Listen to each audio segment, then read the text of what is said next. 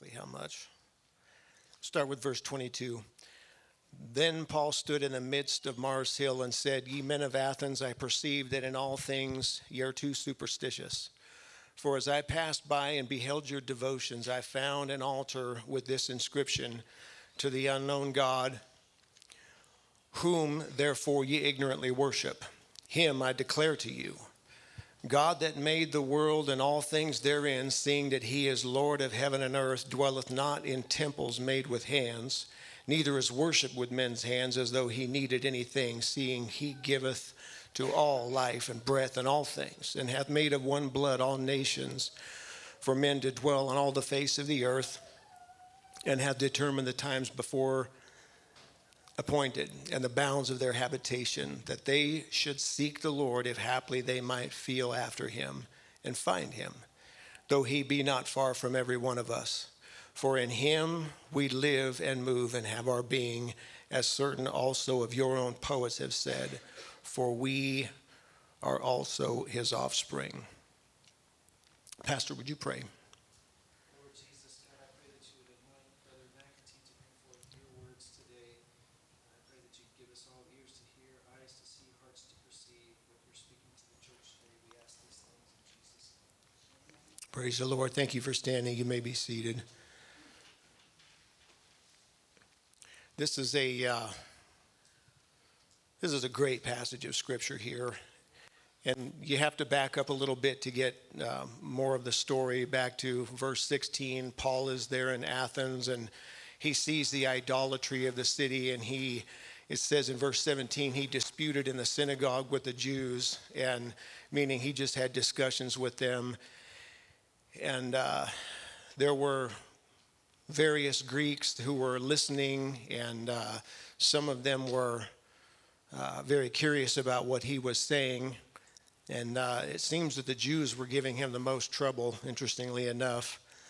But as they brought him up to the Areopagus at Mars Hill, and he addresses everybody at their request. You know, some of the greatest preaching opportunities are spontaneous and at somebody else's request.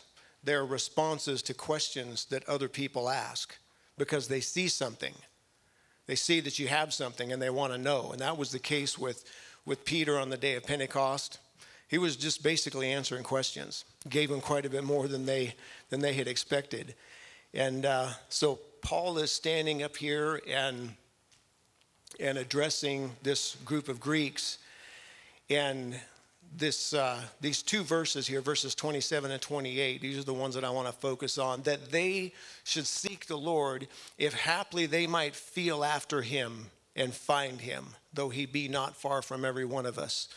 For in him we live and move and have our being, as certain also of your own poets have said, for we also are also his offspring. And he's reaching for a specific audience here, that being the Greek people, and he's identifying with them by giving them quotes from their own poets. That's what these two, in verse 28, these are quotes from people that they would know. And he's not paying homage to the people, but these represent biblical truths, and he's kind of building a bridge to his pagan audience.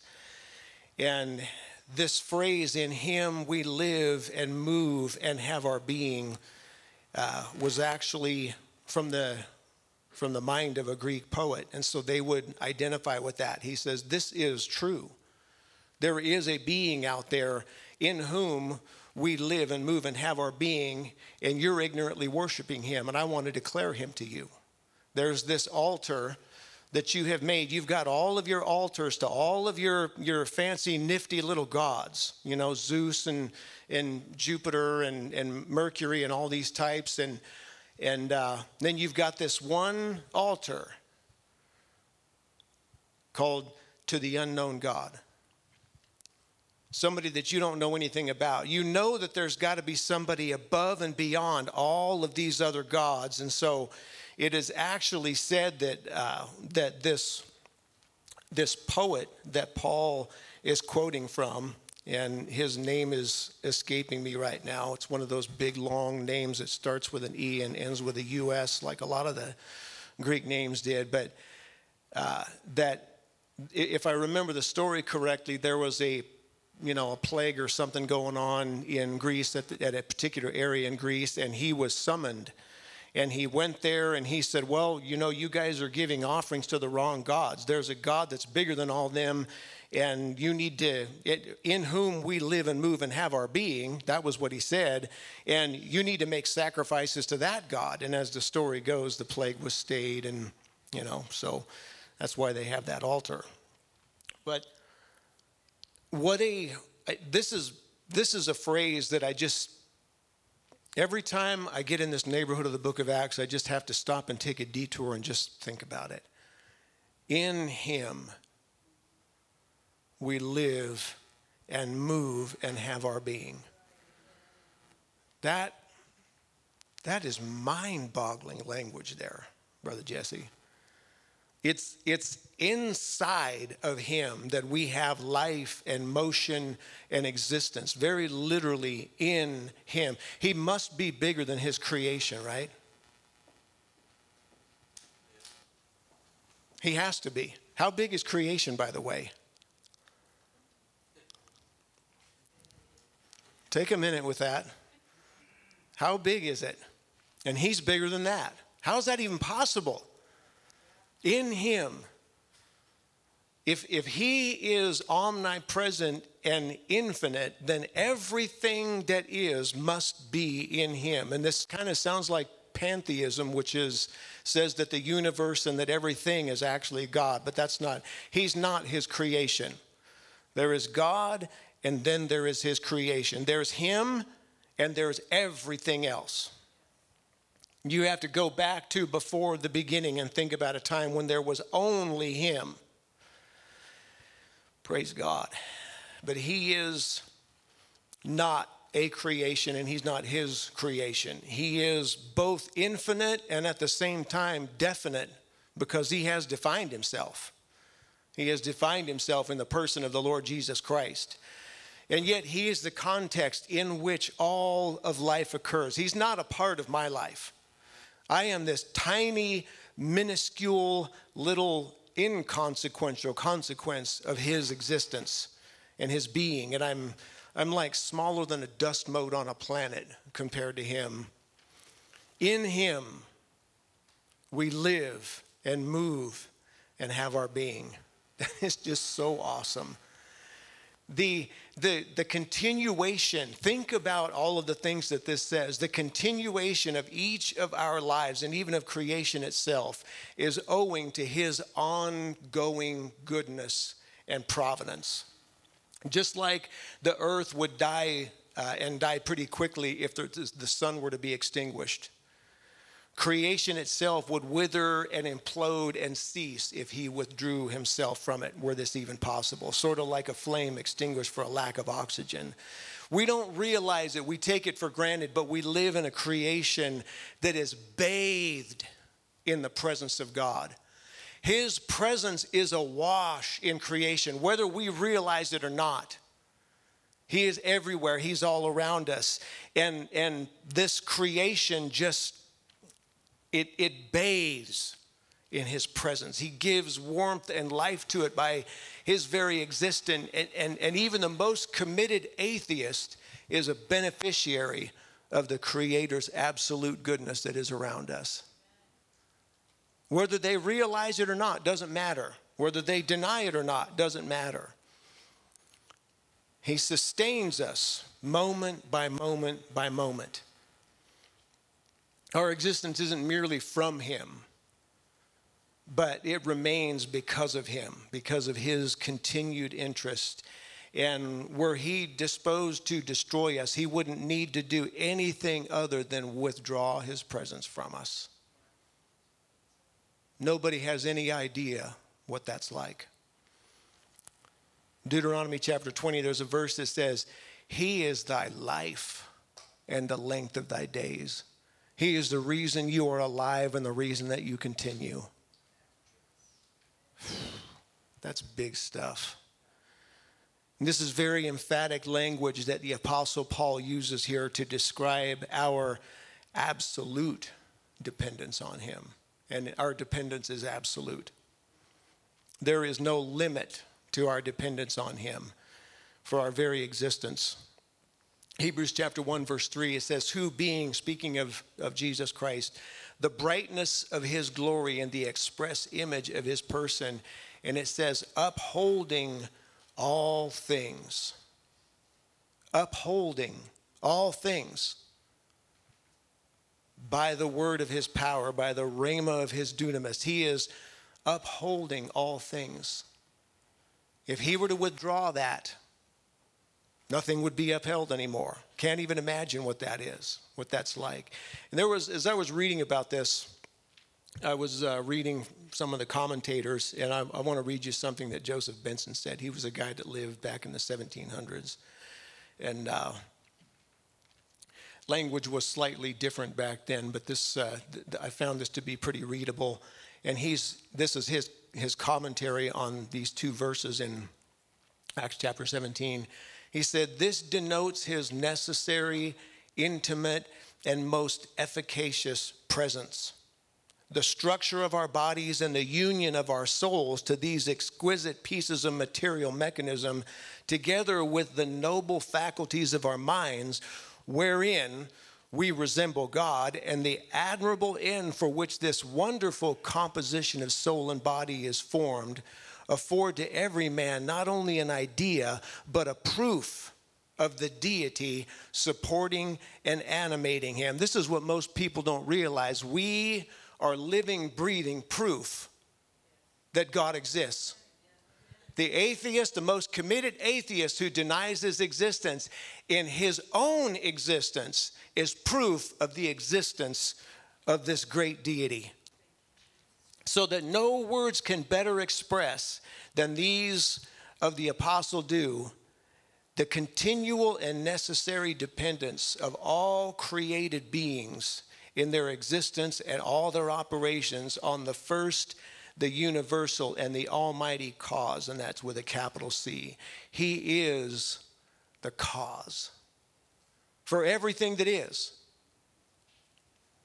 I think that's good language there. I think that's good commentary. That's somebody who just sat and chewed on this and chewed on it. And man, he thought about this and just mulled it over and over and over in his mind. And this is one of those verses that's worth doing that. Just sitting in a quiet place and just thinking about that. In him we live and move and have our being. That's worth thinking about. We live the entirety of our existence here on earth in his presence. Every moment of our existence is spent in the intimate presence of God. Though we may be entirely unaware of it. There are times when we might be entirely unaware of it. We don't know what true and absolute darkness is, because in him we live and move and have our being. Praise God. We don't know, even though this world appears to be coming apart at the seams right now, we don't know what it's like to live in a world that is void of the intimate presence of the Creator. And so we take this for granted. Brother Martinez, we take for granted the ubiquity of the presence of God. The everywhereness of the presence of God. He is everywhere. How many passages of Scripture declare that? And we so easily take it for granted. And we don't realize that were he disposed to do it, the very worst thing that he could do to his creation is not to destroy it, but to withdraw himself from it. Something that is really unimaginable.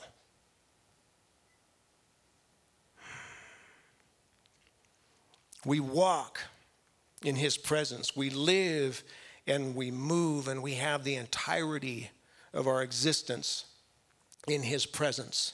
And the only variable here because he's constant. He doesn't vary. The only variable is our awareness of it.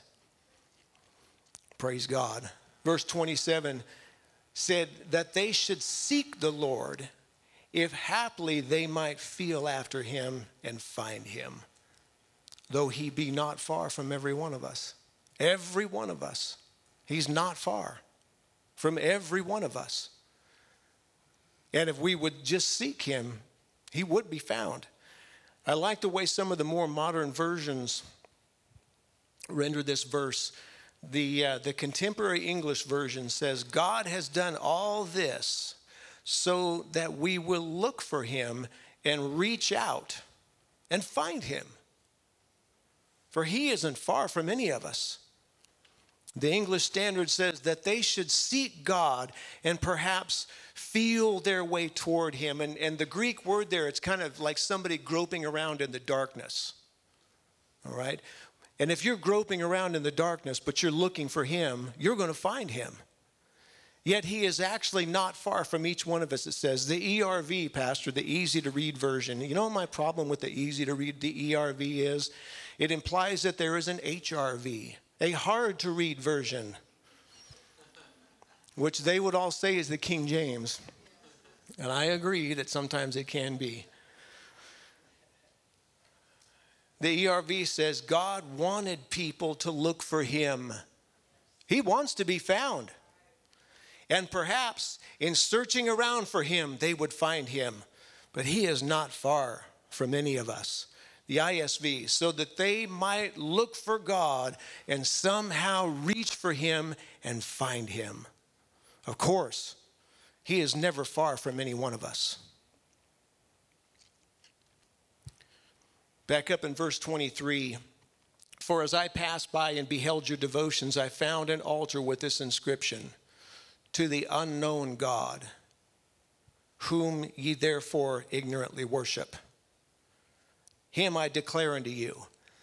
And amongst all of the gods that they knew, and he said, you guys are really, really religious people. When he said you're too superstitious, he was saying, you guys are really religious, devout. And amongst all of the gods that they knew, that they had built their altars to, and they knew them, they knew those gods really well. They knew all of their qualities, all of their characteristics, because they created them. It's not all that difficult a thing to do. But they knew, someone knew at some point, someone thought enough about this and knew that there had to be one that was above all of those. There has to be something bigger than all these gods that we know. One that was beyond their ability to know, and one that they didn't invent. One that was transcendent. And the Greek word for the word unknown there is the word agnostos, which is where we get our word agnostic.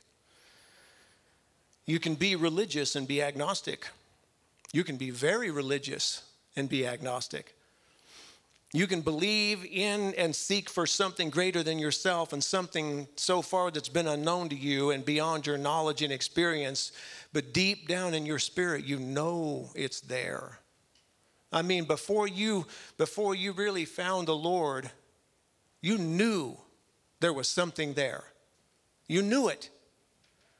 I was listening to Brother Martinez's last message, and you know, he got to talking about that time in the car sitting in front of the church. Remember that? I had a time sitting in the car when God spoke to me, and it was the night before my 19th birthday. And my cousin had come up. He was actually my uncle, but he's only a year older than me. I call him my cousin. And I think he supplied the weed, and I brought the alcohol. And we had ourselves a good time right there in the cab of his truck. That was how we did things. And we could carry on just sitting there in the truck, listening to music, zoning out. I mean, it's nothing to admire. Loaded people are some of the stupidest people on the planet. And we would sit there and listen to music, and then one of us would say something dumb, and then we'd both start laughing at it, you know, get the giggles. And all of a sudden, and we could do that for hours. I don't know. Anyway, this quiet moment descended on that pickup. We were sitting down in the state park in Coloma, and it just got quiet. I don't know what happened to the music. It just got quiet. And we were both just sitting there staring out the window, and all of a sudden he starts talking. After several moments, I don't know how long, he started talking about some things that a guy that he worked with had been sharing with him. A guy who happened to go to Brother Edgar's church, Sister Kathy. And man, this guy had been laying some stuff on my cousin, and he didn't understand any of it. He knew nothing about what this man was saying to him, but it was getting to him. And so now he, in his completely ignorant and very inebriated state, just starts passing along something that somebody else dropped in his lap. He just passes it along to me. He knows nothing about this, and he's completely stoned out of his mind. I know nothing about it. I'm stoned out of my mind, and yet I'm listening to what he's saying. And if there was ever a doubt in my mind whether or not God really reached out to me and called me, I have to remember that day, because sobriety just came over me and I was in my right mind. By the word, secondhand, from somebody who was completely under the influence. And I just sat there dumbfounded. I don't even know what he said. I don't remember. But it got to me. And I just sat there silent, listening as he shared this secondhand testimony to me. And then he got quiet, and then he got the giggles. But I wasn't giggling anymore. The night was over for me. I was stone cold sober. And he was over there laughing all by himself. And I said, I'm done. I want to go home. And, you know, he protested. Well, we're just getting started here. I said, no, I'm done. Let's go home. I'm telling you what, the Word of God is quick and it's powerful. Even in the hands of somebody that has no idea how quick and powerful it is. And what was going on was that lingering question that had been in my mind for almost most of my awareness in my 19 years started getting answered that night. That there was an identity, an identification between me and what was being said. I mean, it got right down. It was completely by accident. He had no idea, but it penetrated right down into that place in my spirit that always wondered, there's got to be more than this. We're living in a world today that wants so desperately to believe that there is something more than what they've experienced.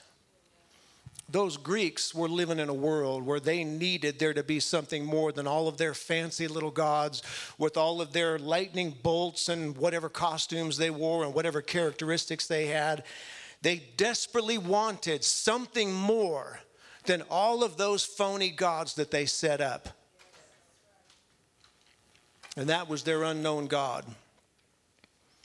Something greater than any of them, something that was unknown, but it was beyond their knowledge and beyond their spirit, but their experience, but deep in their spirit, they knew that it was there. Ecclesiastes 3:11, another mind-blowing verse. He hath made everything beautiful in his time. Also, he hath set the world in their heart. Anybody ever done a study on that word, world, right there? Everywhere else, almost everywhere else, most of the other places that it's used in the Old Testament, it's translated ever or everlasting. Did you know that he put ever in your heart? He put everlasting in your heart.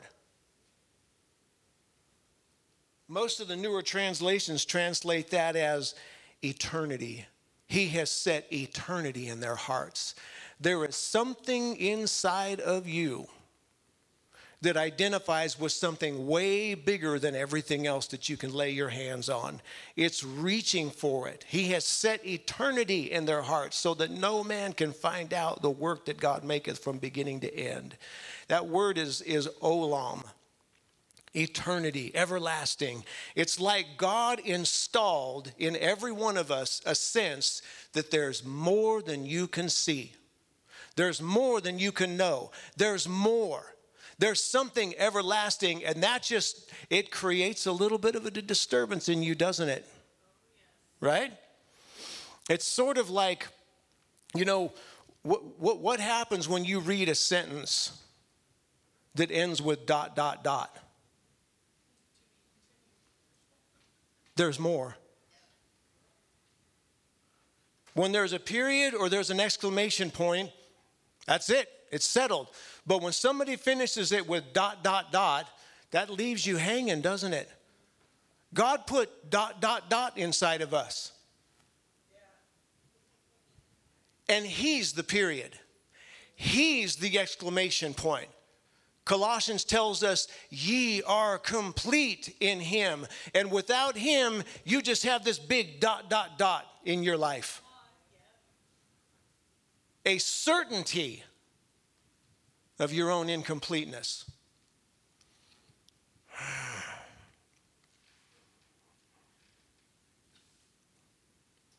He is what completes us. He is the author and He is the finisher of our faith. He calls Himself the Alpha and the Omega, the beginning and the ending. He is what's final.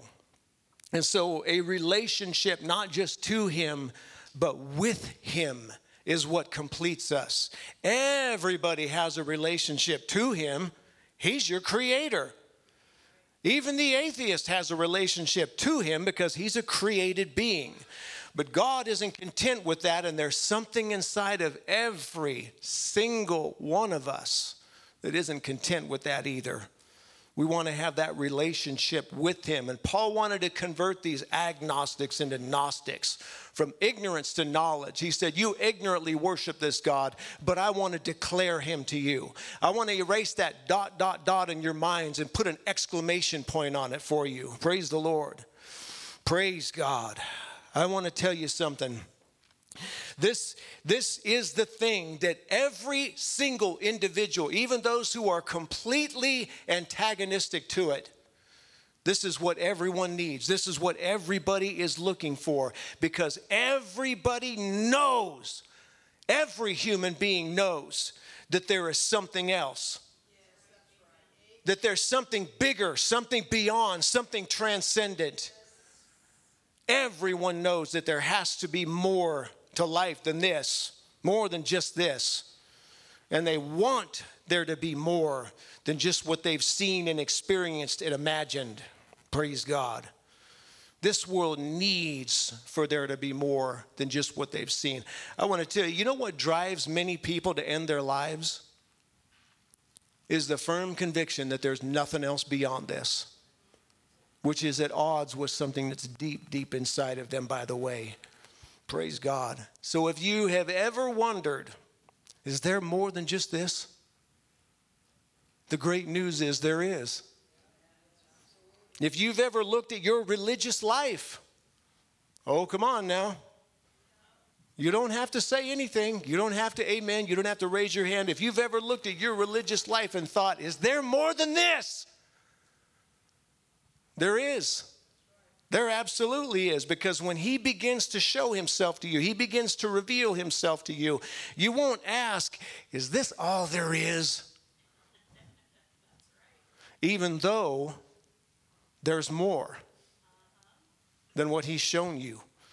And I remember early in my experience in church, after all the newness and the excitement wore off and things kind of settled into this religious routine, I remember thinking something like, is this it?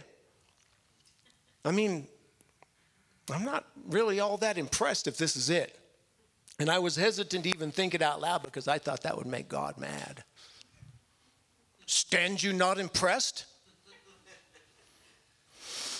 It didn't anger him. It didn't. I think he wants people to ask that question. I think he wants us to go there.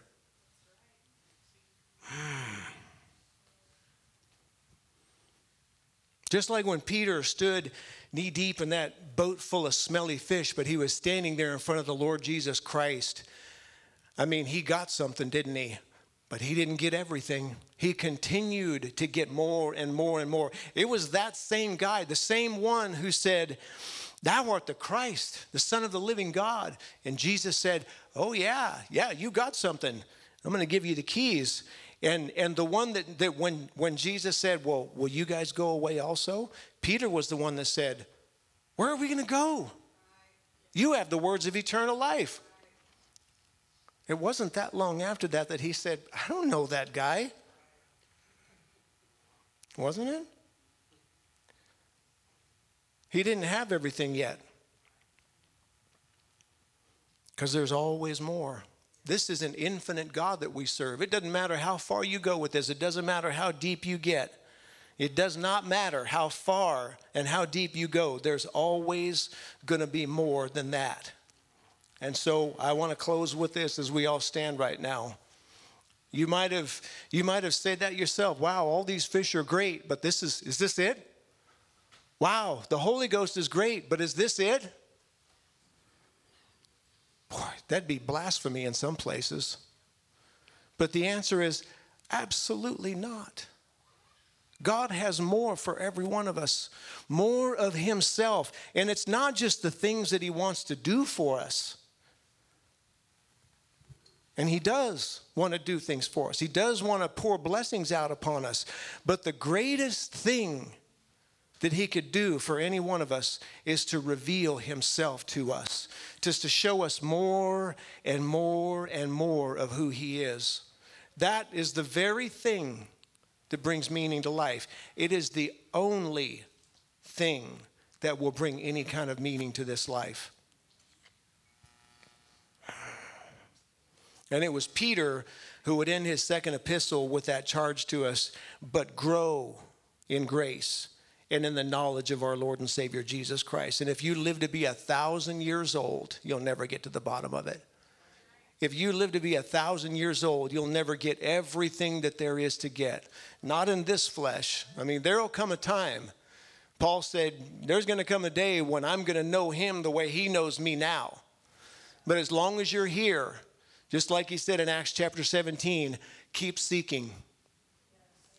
Even if you just feel like you're groping around in the dark, keep seeking. Because this is a God that wants to be found.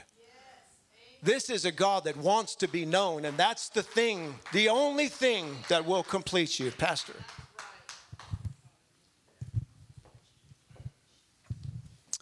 Amen.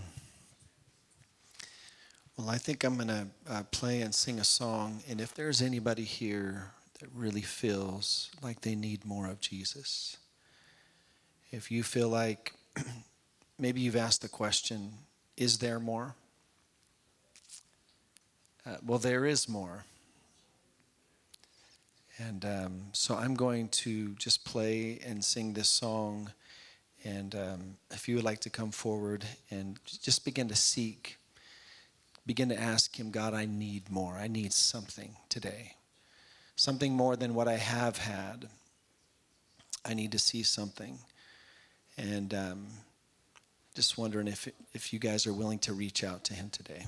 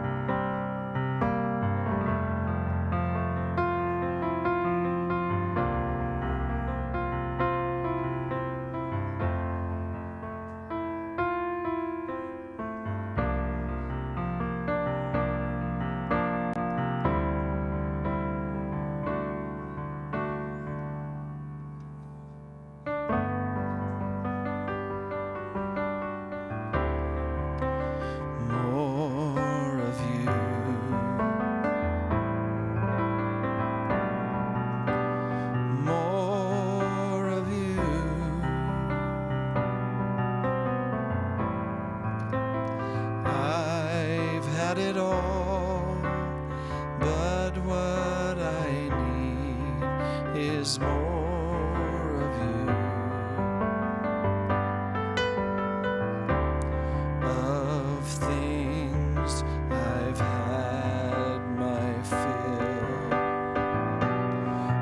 and yet I hunger still, empty and bare. Lord, hear my prayer for more of you,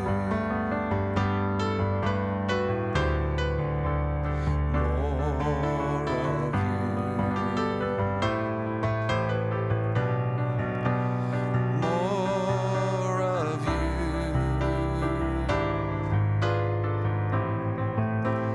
I've had it all, but what I need is more of you. Of things I've had my fill, and yet I hunger still, empty and bare. Lord, hear my prayer for more of you, more of you, more of you.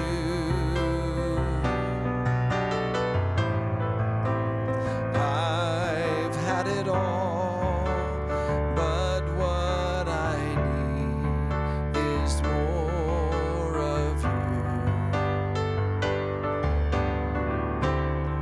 Of things I've had